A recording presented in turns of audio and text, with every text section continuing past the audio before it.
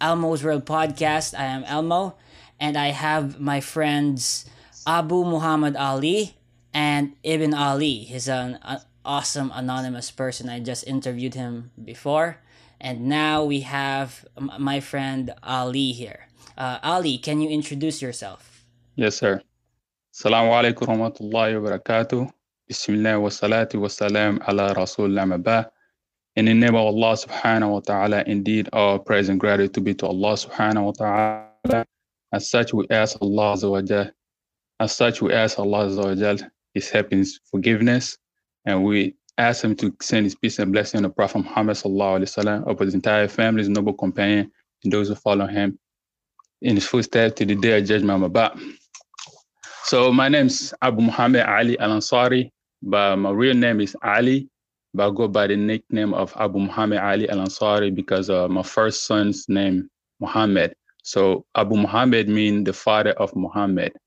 That's what most people know me by.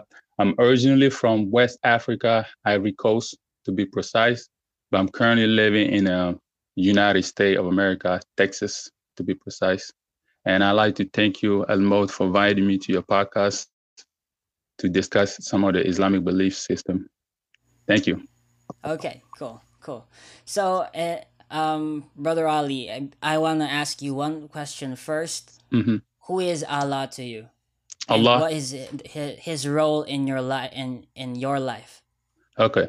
Allah is the creator, the sustainer, the maintainer, the one who provides, the one who gives life, the one who causes death, the bestower of all the blessing that the creation has. So in essence, he's the one who created me, who feeds me, who provides for me, who gave me everything that I have and more that I could never even imagine. And he's the one that I worship alone, that I devote myself to, devote my life toward to. I try to please, I try to live my life according to his teaching as the best I can. And whenever I slack up, then I turn back to him and seek his forgiveness because he's the law of merciful. He's a merciful God. He's a compassionate creator.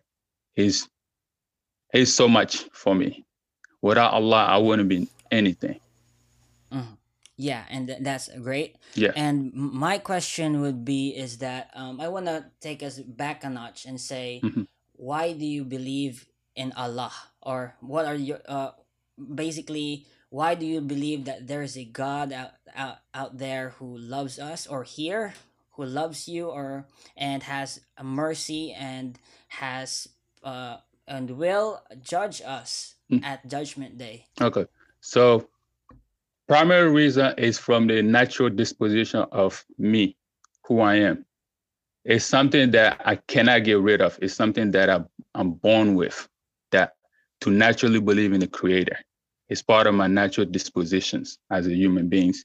So that's the primary reason. The second reason is look at the creations, reflecting on the creations, then I can rationalize and deduce that there must be a creator beyond these vast creations who has countless of creations in it, animal kingdom, plant, celestial bodies, anything that you can think of.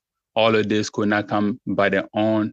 It was a byproduct of Allah subhanahu wa ta'ala bringing into existence. And the third thing is it's a personal relationship that I have established with my creator through the final revelation that he sent down to us to follow, and building myself up, following that teaching, establish this personal relationship that I have with my creator. When I call upon him, I can see that he answers my supplications. I can see that he has impact in my life, and things that I've been through, things that I see in life that there's no way possible I could get out of those situations, realizing, reaching out to God, the creator, Allah subhanahu wa ta'ala, and he gave me out of those situations, reaffirmed that there must be a creator. As far from life after death, this also a natural belief that I have. Even though when I was born in a Muslim family, I didn't have much knowledge about Islam, but there was three things that I always believe. I always believe in the creator. I always believe in the day of judgment. I always believe in the prophethoods. This is something that God always sent to human beings to guide us. If he give us our eyes and has a purpose, our eyes are purpose. He create our hands are purpose, our feet has a purpose, our whole body has a purpose. So therefore he must have created us for purpose. And the way that we will know about this purpose is that he sent us messengers to let us know this is the purpose of creating you. And if you follow those, those teaching or fulfill those obligation of the purpose of your creations, this is where you're going to go. If you fail the mission, this is where you're going to go. And the choice is up to you now. Which path do you plan to take? Does that make sense? Mm-hmm. Okay. Yeah. Okay. And I agree with you because I myself am a theist. Mm-hmm. And when you use the for example a natural disposition of and you cannot leave a state of or whether or not you believe in God, would you say that this is something exclusive to you to you being Ali, or that it's something that every human being has this innate disposition of believing in God, and they themselves, even atheists, cannot deny God's existence? Yes. I think this is all across the board. If you look at the history of humanity, most civilization that you can study, you will realize that majority of them believe in the creator, some form of supreme power that everybody believes. They might have a demigods here and there, but there's an ultimate supreme creator that all of them believe in. And this can unfold as well in a person's life. If a person fell into crisis, or imagine in the Quran, for instance, Allah mentions when the people are sailing on the ship and there's a storm coming, and they have no one to save them. At that moment, their natural disposition come. They realize the only one that can save them is the creator. There's a statement saying that there's no atheist in a sinking boat. So at that moment, people will turn back to God and ask God to help them, to assist them, to get them out of these situations. So in a situation, different situations that can arise can demonstrate to people that there is definitely a creator. No matter how much, a person try to deny. Does that answer the question? Okay, but let's say I'm an atheist, right? Mm-hmm. And I would say I do not have an innate disposition of God, that and of belief in God, and that if someone tells me that I'm denying a God in my heart, and that I do believe in Him, but that in a sense I'm just constantly denying it, then I would say that person is calling me a liar, because I have an absence of belief in God, and that it would be somewhat dishonest for you to claim what I believe, or what's happening in my own understanding of my consciousness. I would say, how would you respond to that? I would say it's not necessary that you're lying. It could be that your natural disposition is clouded, that you don't see the reality for what it is. So therefore, you're thinking that, okay, if someone tell you you're incorrect in this perspective, you lying. No, not necessarily. It could be that you're ignorant of the fact. It could be that you're just neglectful, or it could be that you just want to suppress that feeling. Because atheists there is a study that shows when they ask the atheists about person dying and hereafter, the subconscious awareness made them realize, the confidence level in the existence of creator rise up. So there is a study to support that even atheists subconsciously, they do believe in the creator. Does that make sense? Mm-hmm. Okay. I can share that as well with you. Mm-hmm. But you in a way you framed this that it's unfalsifiable, because for example, if I claim to be to have an absence of belief in God, it's not my innate disposition, but you're saying that in a meta way, that outside of that is my disbelief is just an illusion. So not necessarily, but another thing that not necessarily, like I mentioned, it could just be just want to ignore it. Some people don't care whether God exists or not. It's irrelevant to them. Some people, they're just ignorant of the fact that, God exists. That's just a reality. Okay, so if it's a sort of ignorance, would you call that as as essential or a part of the essence of being and the part of the innate disposition of belief in God that which you claim people? Repeat the question. I didn't understand it. Repeat it. Okay, so as you said that I might have just an or most people just have an ignorance of whether or not God exists. So do you think that ignorance is part of also having an innate disposition of belief in God? No. So when I say ignorant, I mean like willful ignorance. So there's, for instance, a person or an awareness. For instance, a person can have a sickness within himself, but he can be unaware of it. So the fact that you're unaware that doesn't mean that the sickness doesn't exist. It just means that you're unaware that you have a sickness. So that's basically the explanations. Does that make Mm-hmm, sense though? mm-hmm. Yeah, okay. And my answer, my question would be is that for example, if you frame it that way, that or example, if you talk to someone, let's say you're talking to an agnostic and say, "Oh, hey brother, you have an innate disposition, but in a way you're sort of ignoring God, or you're Mm-hmm. suppressing it, or you Mm-hmm. just don't care." Mm-hmm. So to me, if you told that, look, bro, that's not what's happening, and you might say it's like a Dunning-Kruger effect, and you're putting it in a way that I have not, it's unfalsifiable for me also. And then I but so it's that kind of rationality doesn't really can't really convince anyone. Mm-hmm. But other than, let's say, the innate disposition, what else do you, or what other reasons do you believe So let's go back to the that God let's exists? go back to innate disposition. So for a single person, I would ask them, okay, when you were born in specific religion, most likely, right? And you were born believing the creator.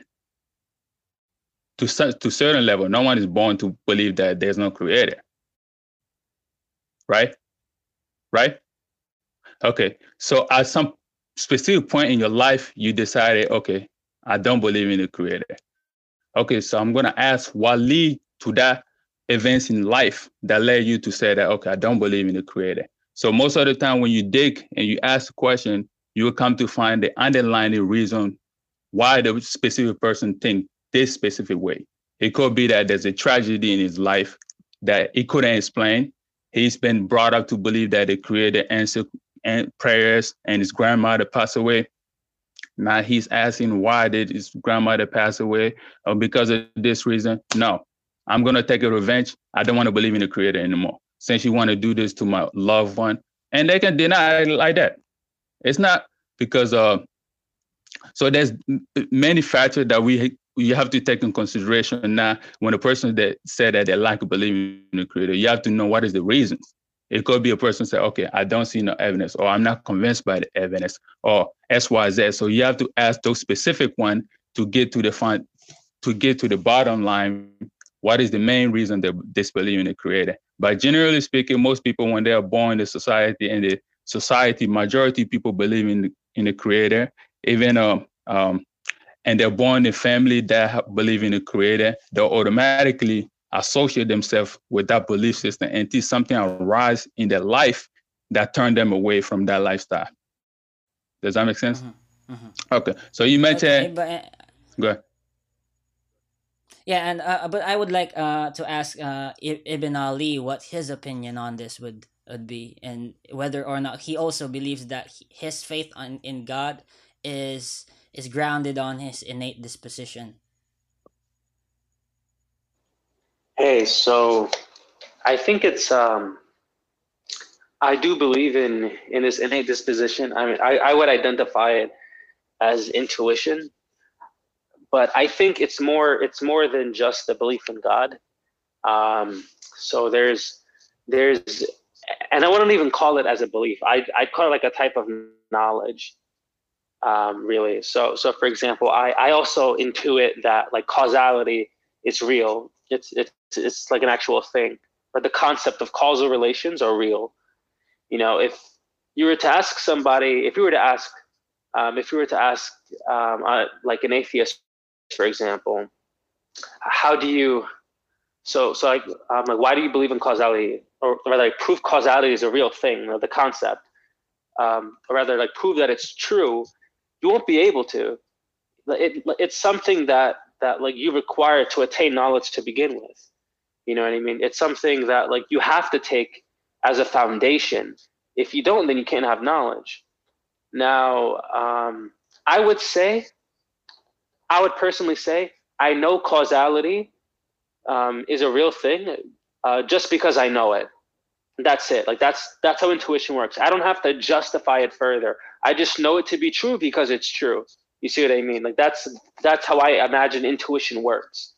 You know, if you ask me why, I'd be like, hey, look, I don't know why. I just know that it's a real thing. And I would account, as a theist, I'd account like for my intuition. I'd explain that through God. So, for example, if you were asking me, well, look, like you know that causality is real, like how, like why would you trust that? You know, like why would you have any reason to trust it? As a theist, I'd be like, look, I trust it because it's God who put this in there, you know, and God, I have faith that God is truthful. You see what I mean? Now, as an atheist, I don't think would have the same luxury of being able to say that. So, with the case of their knowledge of that like causality is a real thing, like they may say, "Hey, look, like I don't know it's real. It's just a belief that I have." I would say that even that is not sufficient enough, because if it's like if you cannot even ground it, then how are you going to make other claims through like through causal relations, which I mean everybody does all the time. So that's one thing. Another problem they have is even if they say, look, like I believe in causality because that's just how we're built, right? If they say like through evolution, this is how we establish this like innate disposition of causality, right? If like even if they were to say that though, Elmo, they have another problem, and that is so just because you evolved in order to see the world this way doesn't mean that it's true. Like, or rather, like why would you trust that? You have no reason to trust it, even if it's a product of evolution. You see what I mean? At the end of the day, it's not something like I think. It's foundational. Yeah, and like it has to be foundational, and it has to be like you have to have a good reason to actually believe, or rather, a good reason to trust it. Because it's one thing to say I believe it exists, it's another thing to say I trust it. You know what I mean? The Muslims would say, look, I trust God. You could say on faith, or you can say I trust God because like one of the like the names of Allah is Al Haq, which is like the truth, the reality. So yeah, so that's just my opinion on intuitionism, how it relates to theism and atheism, and how one would justify one over the other. But I gave the example of causality because that's one that atheists and theists share. So like in addition, a Muslim might say that like their belief in God is also through their intuition. So like they know God exists already, right? Like you would say that you know. I mean, like you may not, but I would say, look, I know God exists because I know it, and then I would go and try and rationalize this through a reason and like philosophical arguments or whatever. See what I mean? But like, if I didn't even have that knowledge to begin with that God exists, why would I even bother to make rational arguments? You know what I mean? I'd be like, well, I don't really care, but I care about it because I know it's true. You see what I'm saying? So this is just like I'm just explaining how I personally work, or rather how I think it works when we're trying to investigate the creation or like whether or not God exists. It only makes sense that you would either have like you truly believe he exists and you truly don't, and that's why you're engaging in this discussion. Somebody who doesn't care, like you wouldn't expect them to engage in that discussion.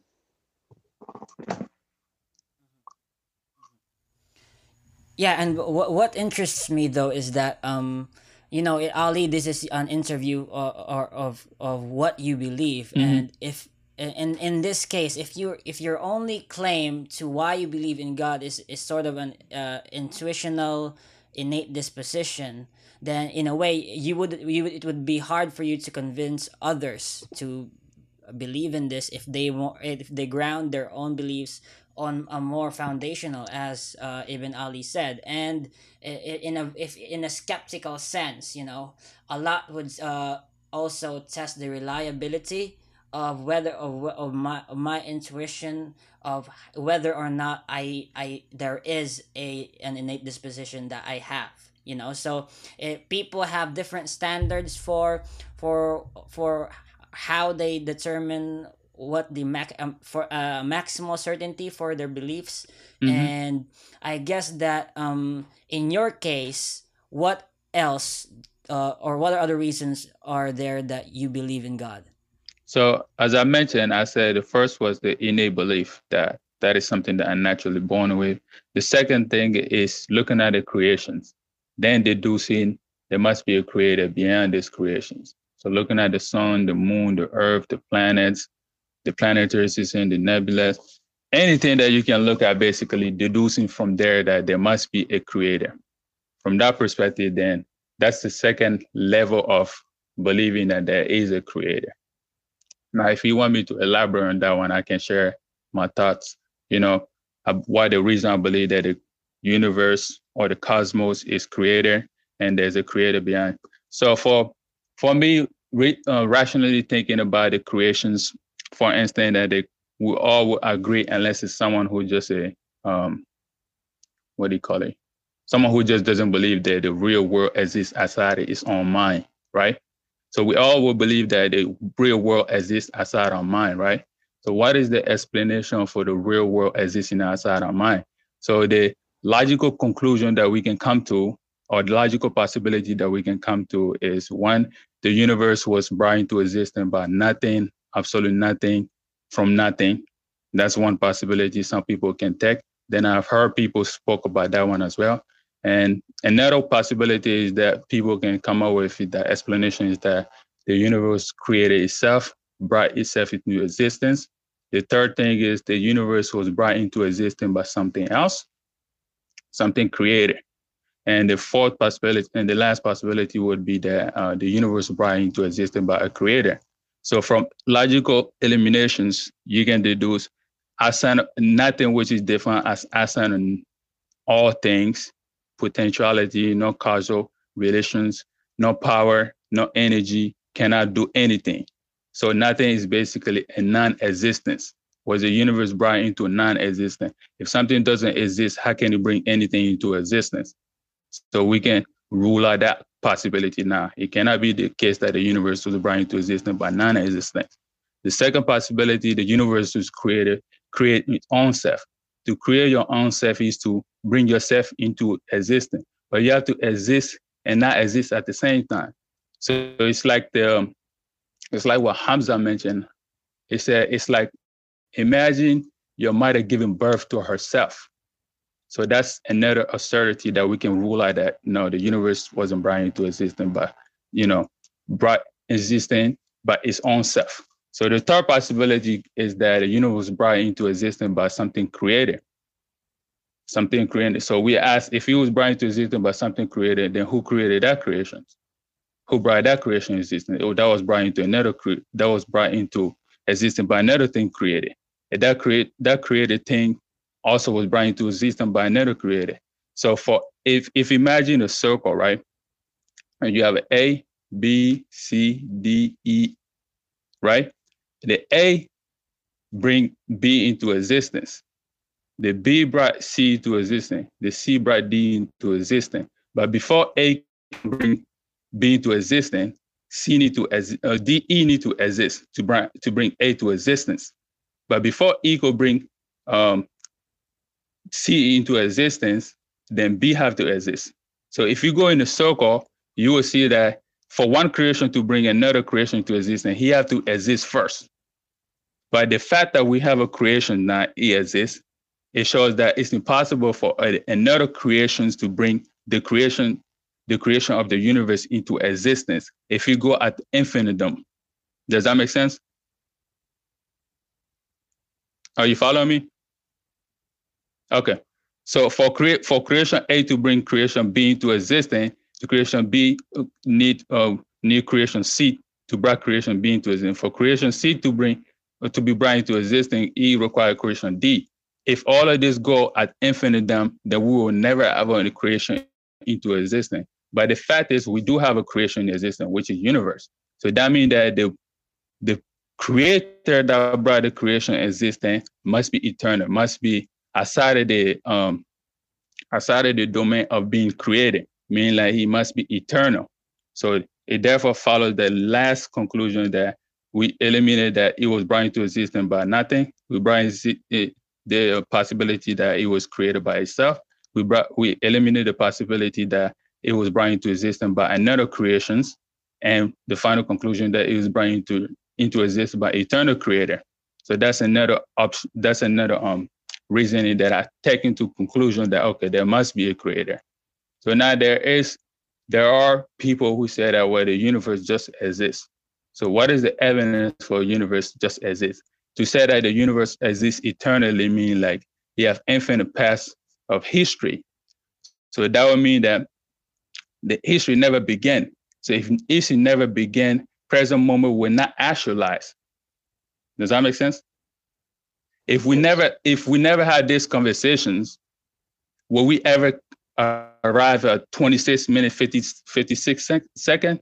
No, because the moment never started. So if the universe is eternally, it will mean that the past event never began to exist. At the present moment, we will never actualize. But the fact that the present moment actualize contradicts that the universe doesn't have a beginning. So we can conclude that the universe being eternal is ruler as well. So the only rational conclusion that I can come up with is that the universe must have a creator. That's one option. That's one reasoning. The another one is that the universe is a possible existence. Possible existence means that the universe could exist and could not exist. The fact that, like for instance, it's possible that you could exist, it's possible that you could not exist. So you have equal possibility of existing and equal possibility not existing. The fact that you exist there, it means that it must be someone else's will to bring you into existence, right? So the same thing applies to the universe. The universe has a possibility of existing and possibility of not existing. Since they're both equally possible, the universe exists means that there must be someone else who brought the universe to existence. Does that make sense? So there's characteristics that we can tell that show that the universe is possible. So possibility can think is a different definition. So one of them is the universe could be otherwise. For instance, let's look at the sun, the moon, the stars. It's possible it's raining today. It's possible it could not be raining, tomorrow. So that's a possibility. The fact that it rained here, that means that there must be a reason or there must be a cause or creator that brought the rain into effect, because it only exists on possibility. Like, so if we look at everything in the universe, we can conclude as well. If everything in the universe has possibility, its existence is based on possibility and equal possibility of not existing, the fact that it exists, there must be a reason or a power or will or creator that brought the universe into existence. So those are one of the two main reasons that I can reason my way to say that, yes, there must be a creator. Does that make sense? Mm-hmm. Yeah, I guess that in a sense the Kalam cosmological argument can be presented in different ways. Yeah. But in the response to that, and a lot of counter arguments would be that it takes also takes a lot of presuppositions Mm-hmm. in order to state that the universe actually works in a causal sense. Mm-hmm. And even Hume already in his in how he philosophizes is that we only see correlations, Mm-hmm. but we never really know for certain whether whether A causes B. Mm-hmm. And another thing is that the presupposition of that the universe must have a first cause, because okay. it could be that we just like, for example, Matt Delahanty would say that we just don't know whether or not there's a need for for the universe to like have a cause, you know. So and this is something that I guess would have to lead you to a sort of coherentism. Let's say that, for example, if you act in a way in a certain in your life, and you believe and you know that things work and things have a causal Relationship. the universe works, yeah, exactly, relations. Mm-hmm. So you must then follow the logical conclusions to it, whether it be and even if it's limited by, for example, the empirical. To me, I would also follow it through the transcendental arguments, and I think Ibn Ali has something to say about that. Yes, yes. Abu Muhammad, is it okay if I Yeah, go ahead. answer? Go ahead. All right. Yeah, so first let's talk about causality, because it's one of my favorite subjects. I would agree with the philosopher on causality, that it's not something you can prove, which is why I started talking, like when I was talking about intuition, I mentioned it. But I mean, there is no argument in philosophy that like is without assumptions.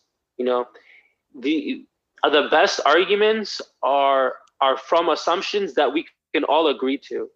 So if you remember, Elmo, I think we spoke about this before, about I think like one of the best uses for like deductive syllogisms is to hold people accountable to their beliefs.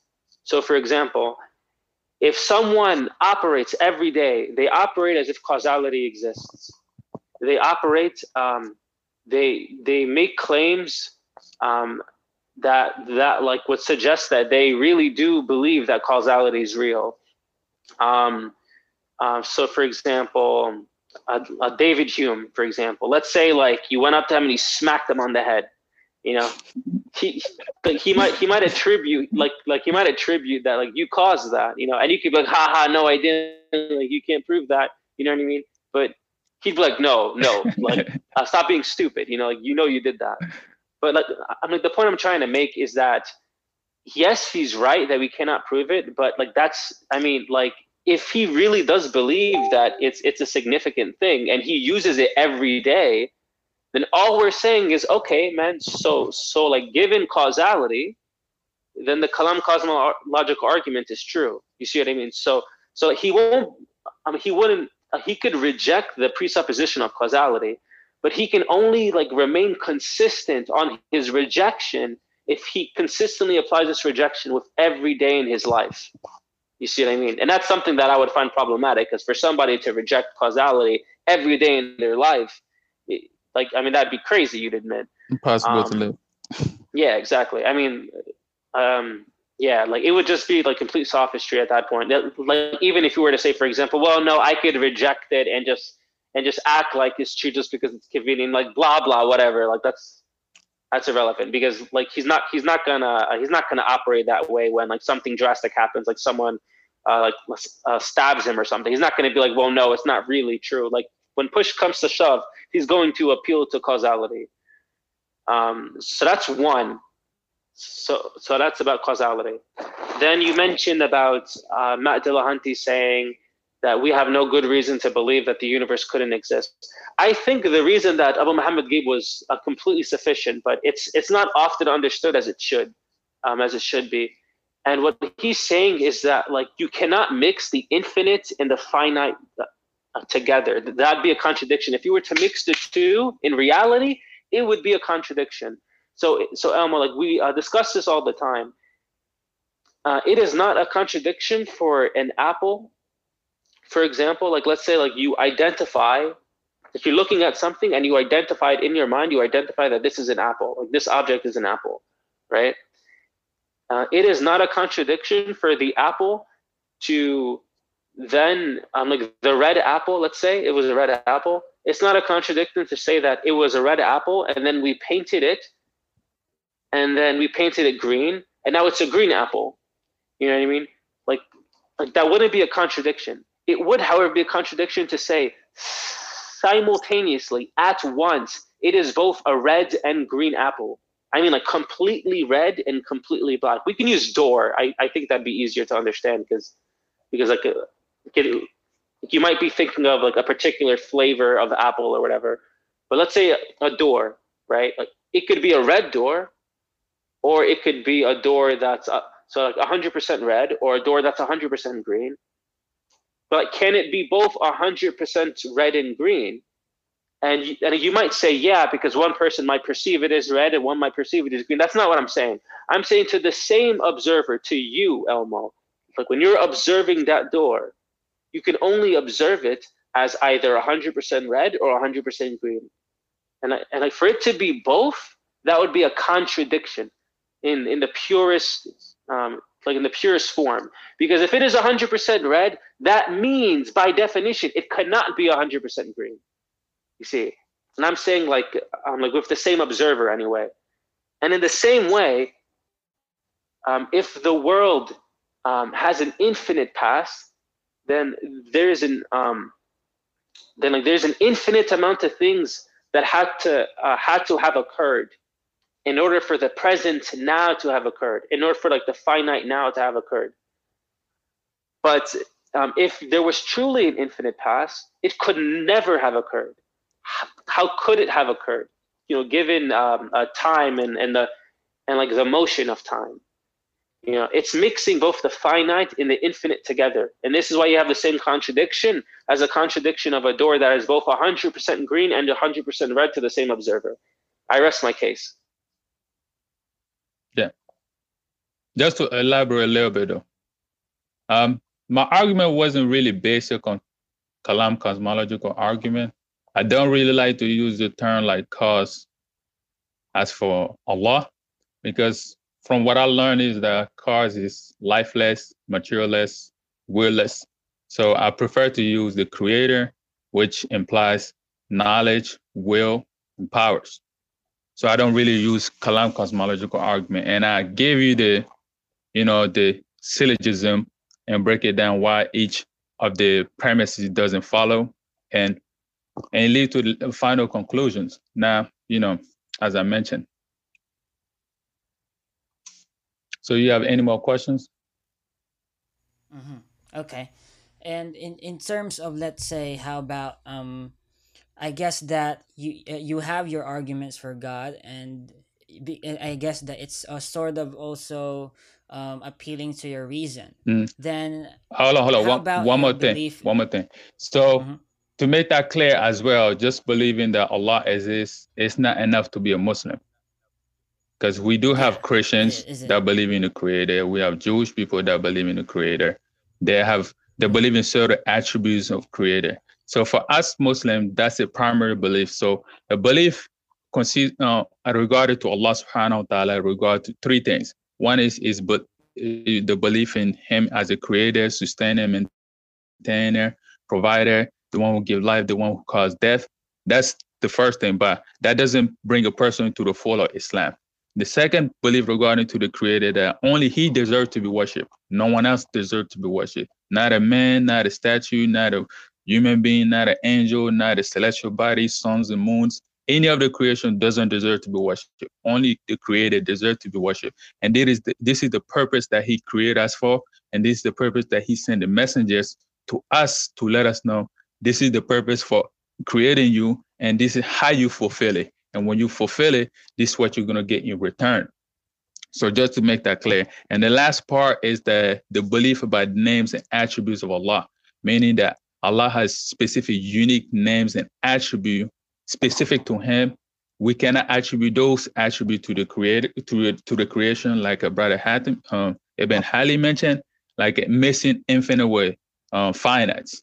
So you cannot give God's attribute to human beings, to creations. You cannot give creation's attribute to human being, which is similar to in case of Christianity, in case of Hinduism, where they say God become a man or God died or God incarnate. All of those are things that are outside of the domain of Islam. So you have to clarify all of those concepts first before you can really say, okay, I have an Islamic belief system.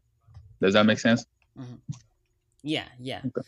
Okay, so I guess that before I ask you about the Quran, then I think that we would have to delve into its author first. And you would believe say that the author of the Quran is God Himself, and that He used the prophet Mhm. to Convey the reveal it to message. the world. So yeah, convey. And so what particular reasons is that you believe in the Prophet Muhammad? So Prophet Muhammad, regarding to Prophet Muhammad, there is 4 or 5 reasons. So one of them is knowing the character. So imagine if someone come to someone that you live with and you know him for 40 years, you know him to be a genuine person who never lie, never cheats, is a real well person, real trustworthy person. So his character speaks for himself. So that's one of the main reasons that his character speaks for himself. That he was known before even claim prophethood, he was known to be Sadiq al-Amin, meaning that the truth or trustworthy person. That and when he got the revelations, he gathered his people together, and he told them, "If I were to tell you that there's an army beyond this mountain, will you guys believe me?" They said, "Yes, we will believe you because we never doubted you, never suspect you of lying." So he told him that I'm a messenger of Allah and I was sent to convey his message to you guys, right?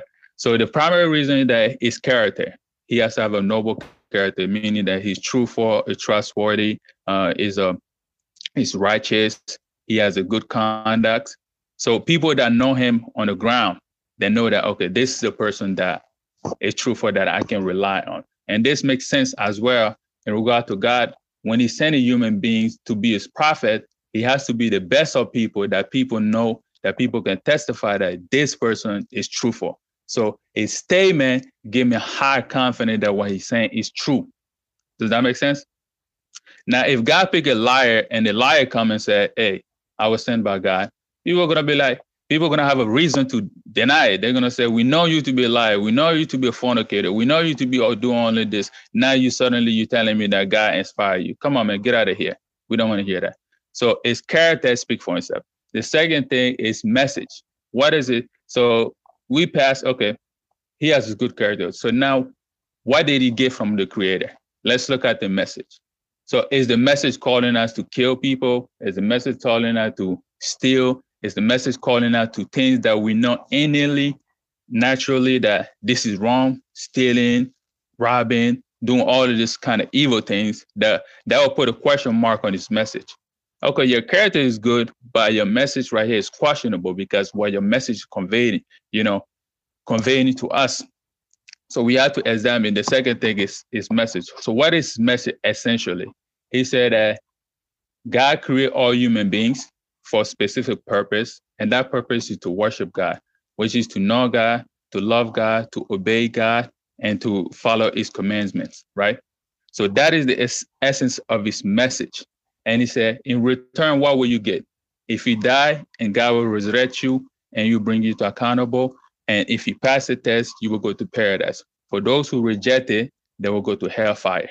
That is essentially his message. So this message is also the key to salvation, meaning that every human being have opportunity to get right with God.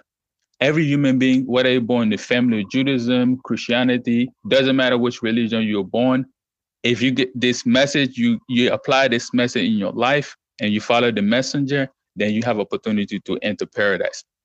So the second thing is message. The fourth thing is prophecies. So he's a prophet. That means that he has access to knowledge beyond human reach, which is the creator. So the fact that he's a messenger, he has knowledge beyond the human reach. If he inform us some things about the future or something about the past, and it come true, we can have a high confidence in him that yes, he must be speaking the truth. Because no human being have access to this knowledge except if you have a communication between you and your creator. Does that make sense? Yeah, but the three you No, presented I'm so not finished far, yet. I'm just okay. elaborating more just to build up so you Yeah, can see where I'm but I coming would from. say it's very subjective, I especially when you say prophecies. Mhm. A lot of people would easily deny those things, What do you mean subjective? How is it subjective? Well, for example, if I read a verse in the Quran or that some would interpret as a prophecy, and some would say that it's just metaphorical, Not necessarily. and So yeah. in that case, I think you're incorrect there, because when the prophet give us a message, he also give us a tool how to interpret the message, so people cannot just make out their own explanation as they want to. So there is a that go in lines of when the message is preserved. So when God preserved the message, He preserved in the text, He preserved in the meaning, He preserved in the language that we said, and because it wouldn't make sense if you have a test and no one speak the language, so it will be pointless, right?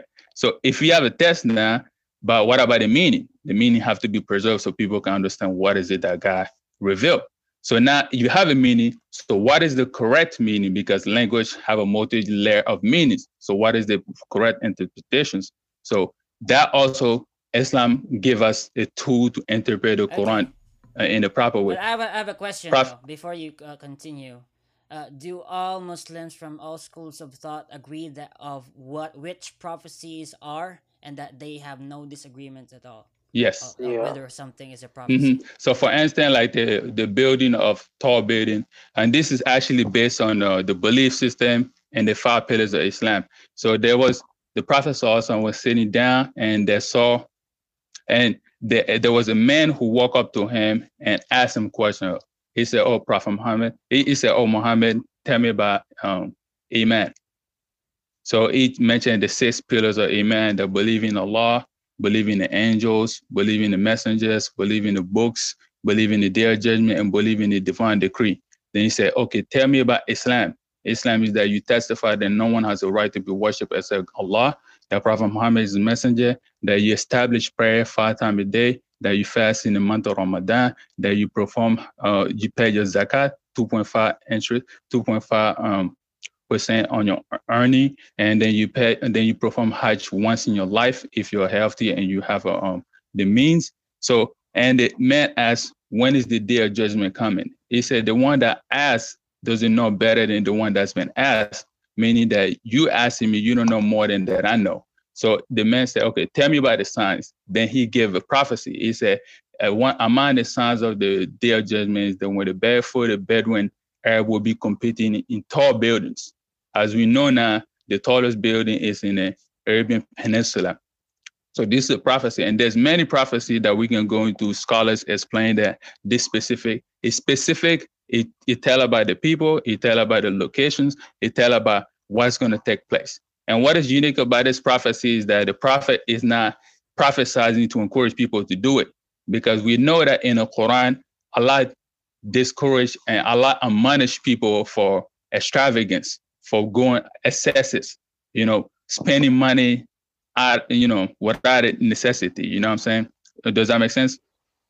Okay. So it's not something that the prophet is encouraging people to do. It's discouraging that this is something that you have money, you have all this money, you're doing competition of building all this tall building where we have Muslim suffering in different countries where people need money. We have people living in poverty. These are the things that we need to focus on. But he's telling the state of mindset of Muslim at that time. And the specific Muslim that he's referring to the Bedouin Arabs. And 60, 80 years ago, the Bedouin was still living in the desert. But now, if you look at it, they're on top of the world, in skyscrapers. So to finish up, prophecy is one of them. Another one would be miracles. So when a prophet comes, he would tell you, it would say, hey, I'm a prophet. Imagine a person come to you and say, hey, I'm a prophet. Okay. So he said, if you're a prophet, prove it. He would say, okay. So I'll give you an analogy. If you have a king, the king sent a messenger, and the king said, the messenger come to you, the messenger said, hey, I was sent by the king. The way to prove that I was sent by the king, you will see a king do something that he never did before. He will stand up 3 times and he will sit down. That will confirm that what I said, that I'm sent by the messenger, I'm sent by the king, is true. So you look and you see the king stand up 3 times and sit down. So that can give you a high confidence that yes, it must be from the king. The king must have sent him with this specific message. So one of the way also is miracles. Miracle pertaining to specific to his life, miracle pertaining to specific to his prophethood. So one of the way that distinguish a prophet is that when the prophet comes, he claims to be a prophet and he has a miracle to prove his prophecies. So for instance, in the Quran, we look at the life of Prophet Isa, Jesus Christ. When he came to the people and the people didn't believe in him, he performed miracle to show that he was truly a prophet. And miracle is something that no other human being can do without the will of God. So a miracle is something that you cannot learn. It's not an art that you learn, that you said like a sorcery. You will go, you will learn, you can undo it. And anybody can do it.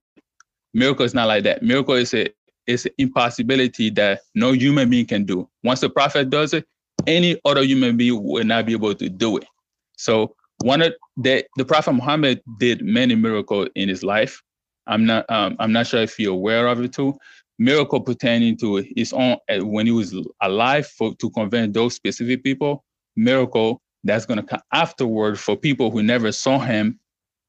That's going to give him confidence to believe that he was true for prophet, which is the miracle of the Quran, the linguistic miracle that he brought to human beings to say to challenge mankind that if you think I'm lying, that I'm not sent by Allah, then produce something like the Quran. So just to recap, the first one is character. The second one is a message. The third one is prophecies. And the fourth one is miracles. So those are some of the reasons that give me high confidence that the Prophet Muhammad must be a truthful prophet that is worthy to be followed. If Hatim want to add anything else, then you can ask him. Or if you have any question. Yeah, thank you, Abu Muhammad. I wanted to add something about prophecies. So I've always understood like the criticism of non-Muslims when it comes to prophecies, because oftentimes like there are prophecies that aren't given a time limit. So for example, one could say, so it's kind of like, I want to say like they're unfalsifiable prophecies because there is no time limit. You see what I mean? And like they're usually low risk, high reward. So like if the prophecy isn't fulfilled, then like a believer could say, well, yeah, like it hasn't been fulfilled yet, but you just have to wait. Like maybe it'll be fulfilled in 1,000 years. And if it has been fulfilled, then they want to jump on it and be like, okay, look, it's been fulfilled. Here's a prophecy. I actually wrote a paper on this, Elmo, that I want to share after this. But so I give a bunch of Quranic prophecies, just a bunch of prophecies in the Quran that are timed. They're prophecies with a timer, and it's usually prophecies that are incredibly specific.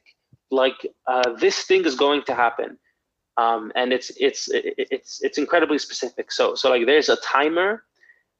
It's specific. It's a high risk because it's so specific, right? Like if the Prophet Muhammad, peace be upon him, he made a prophecy that's like incredibly specific and has a timer, that's a high risk.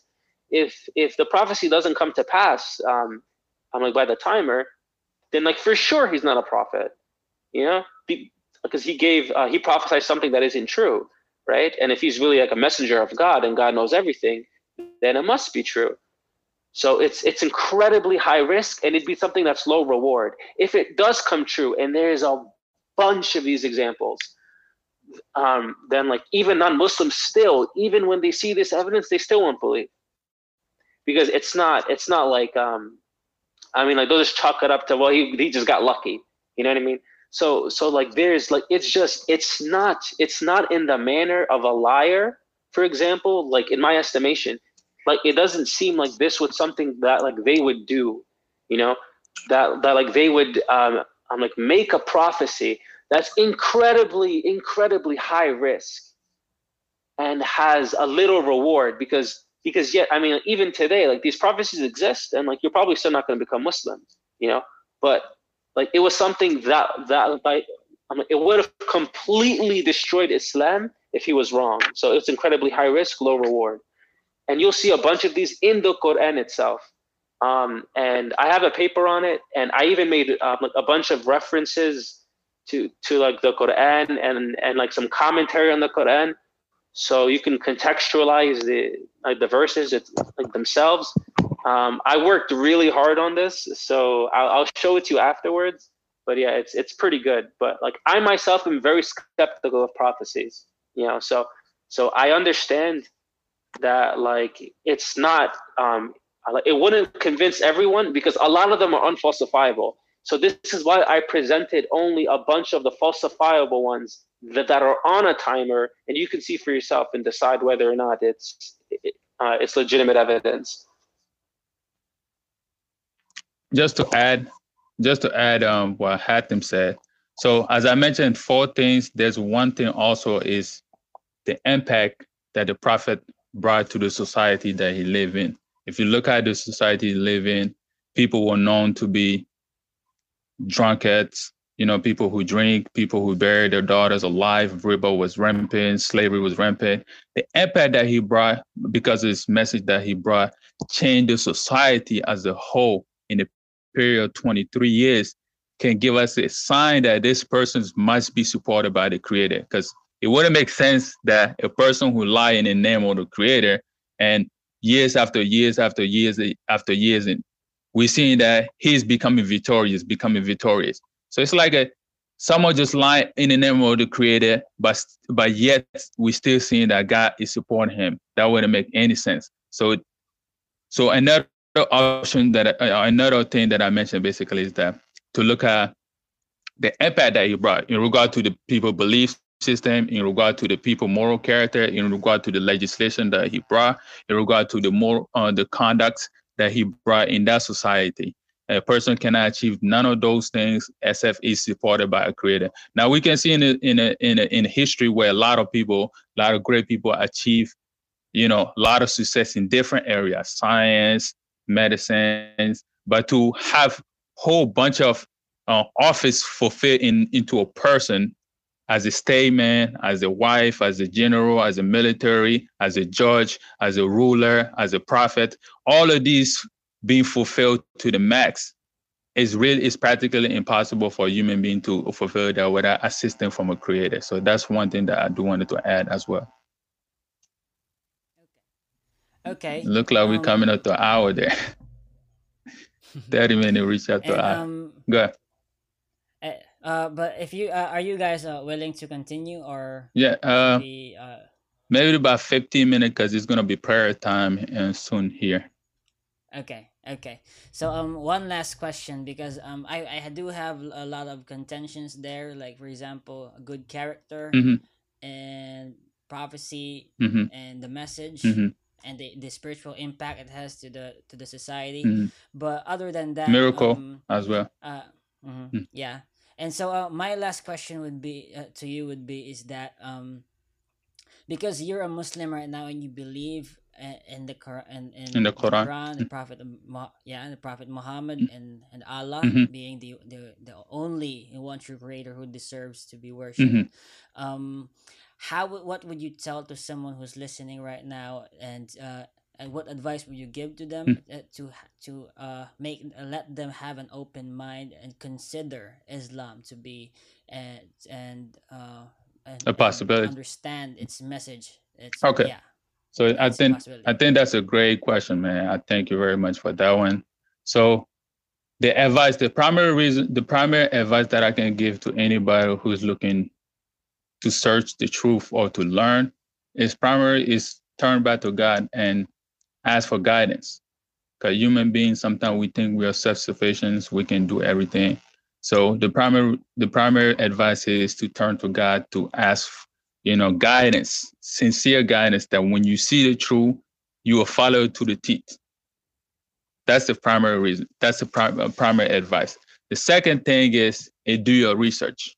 Yes, because we live in a time of information where there's a lot of information, there's a lot of misinformation as well. So you have to decipher which one is the correct, which one is not correct. And preferably, I will say, to have a Muslim friend, because if you come across a website that's saying one thing and you know Islam is saying another thing, then you can get clarification with Muslim perspective. Okay, XYZ contentions is here. So what is the Islamic view in regard to this specific? Then you can get a clear understanding where Islam stands at that specific positions. And the third thing is to look at the basic belief system of Islam. Does it make sense to me? Is in line with my natural dispositions regarding to like the belief of the Creator that I mentioned. The three categories of the Tawheed that we say oneness about God, which is that they believe in the Creator, that Allah is the Creator, the sustaining, the maintaining, the one who gives life, the one who causes death, the one who control everything, the one who's the governor.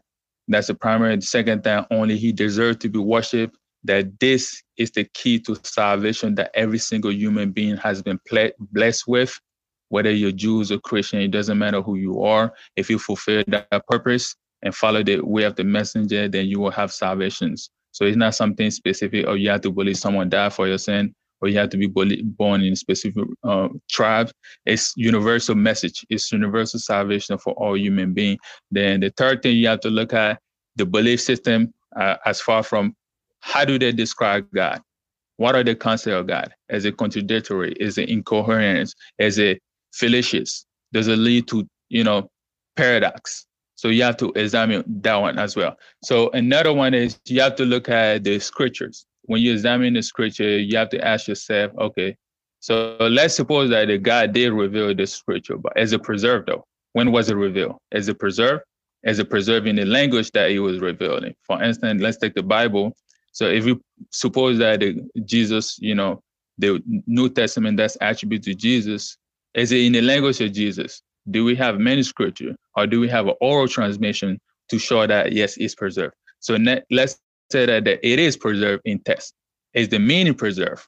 Can we know the meaning for sure? And you need the language to back that up. So it's preserved now. What about, is there a tool that the prophet gives to people to explain so people don't get the wrong understanding? People don't have to come up with their own, theory saying that, oh, it's metaphor, or it's literal, or it's not, it's this and that. So there's a tool to, explain the text.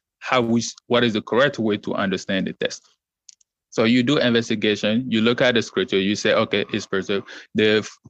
Another criteria that you can use is this text, if it's from the Creator, then it should be free from any error. It should be free from any contradictions, right? Because if God is perfect, He knows the past, future, present, everything, then He shouldn't make any mistake. So contradiction could be internal contradiction. It could be external contradiction. Internal contradiction means like the text contradicts itself. It's saying one end, God is one, and it's saying another one, there's no God. So which one is it? Does God exist or God does not exist? So it cannot have an internal contradiction, right? It can have an external contradiction, meaning that it cannot contradict something that we know to be true. For instance, you cannot claim that the sun doesn't exist. If a book claims to be from God and He said the sun doesn't exist, that we know for sure that yes, the sun does exist, then we can say, no, this can't be true because this book has an error. So that's another criteria that you can utilize to examine scriptures. Another criteria that you can utilize is if it's from the Creator and God knows everything about us, and what is betterment, what's going to make our life better, He should give us guidance in all aspects of our life, whether it be a social, whether it be a political, whether it be spiritual, whether it be intellectual, any aspect of human life, it should give us some guidance that we should look at and we can benefit, and He can make our life better. And history is showing that through the life of the Prophet Muhammad and the teaching that he brought, that he impacted society and he brought the betterment to that society. That's one and another criteria that you can look at. And the last criteria that you can look at, if it's from the Creator, then no human being should, or no creation should be able to produce something like it. It should be miraculous. There should be a sign about it that shows us that, yes, this book cannot be byproduct of human beings, or it cannot be byproduct of any creations. You have to be byproduct, the divine will of the Creator or the speech of the Creator. So those are some of the things that you can take into consideration, build up your own criteria. Then you examine each scripture or each claim based on those criteria. then you can do process elimination. Okay, the book have a good concept about the creator. Okay, but what about it contradictions? So those contradictions, we cannot attribute those to God because God is perfect. God doesn't make no mistake. God doesn't make any error. So that part I can check. I can put an S mark on there. Okay, that part, no, it doesn't pass that. Then you can go to the next one. So those are the advice that I can tell to a person. Set up your own. First, ask God for guidance, sincere guidance, and be sincere when you asking it. It's not just joking. Sincere to guide you, to show you the truth. And when you see it, you will believe it and you will follow it to the best of your ability. And you do your research, examine things and build up a criteria that you can use to check every religion's based on their own claims and the type of evidence they produce for. Does that make sense? Yeah. Okay. Okay. Okay. So Brother Ali and Alee, thank you so much for your time here. And it's if you wanna add promote something, you can do it now. Okay. So I am a co-founder of an Islamic institute called Al Basira Project for Islamic Research, which is basically a platform established to help Muslims propagate Islam, to clarify misconceptions about Islam. And we have a YouTube channel that you can follow. We have a Facebook as well that you can follow. And we have a website where we set up course for Muslims to take and non-Muslims as well are invited. And you as well, Elmo, I appreciate you to invite me on this show to squeeze my brain a little bit here. And I do want to ask you though, at the beginning, you mentioned that you're atheist. Is that correct? Yeah, I'm Christian. You're Christians? Okay, awesome. I wanted to ask you as well, what is your belief regarding to Jesus? Do you believe that Jesus was someone sent by God, or do you believe that Jesus is God or Son of God? Well, I believe in the incarnation of the Son of God. What do you mean, like incarnations? Like God became man? Yeah, that he is the Son of God. What in what sense? So, like from my reading of the biblical text, is when someone said someone is son of God, like for instance, they mentioned David is son of God or Adam is son of God, and Judy. Yeah, so it's God in three persons, Father, Son, and Holy Spirit. So God is a triune God. Is this biblical? Is this based on a Bible, or is this based on more philosophical and belief system? It's biblical. Biblical. Interesting, because I never heard that.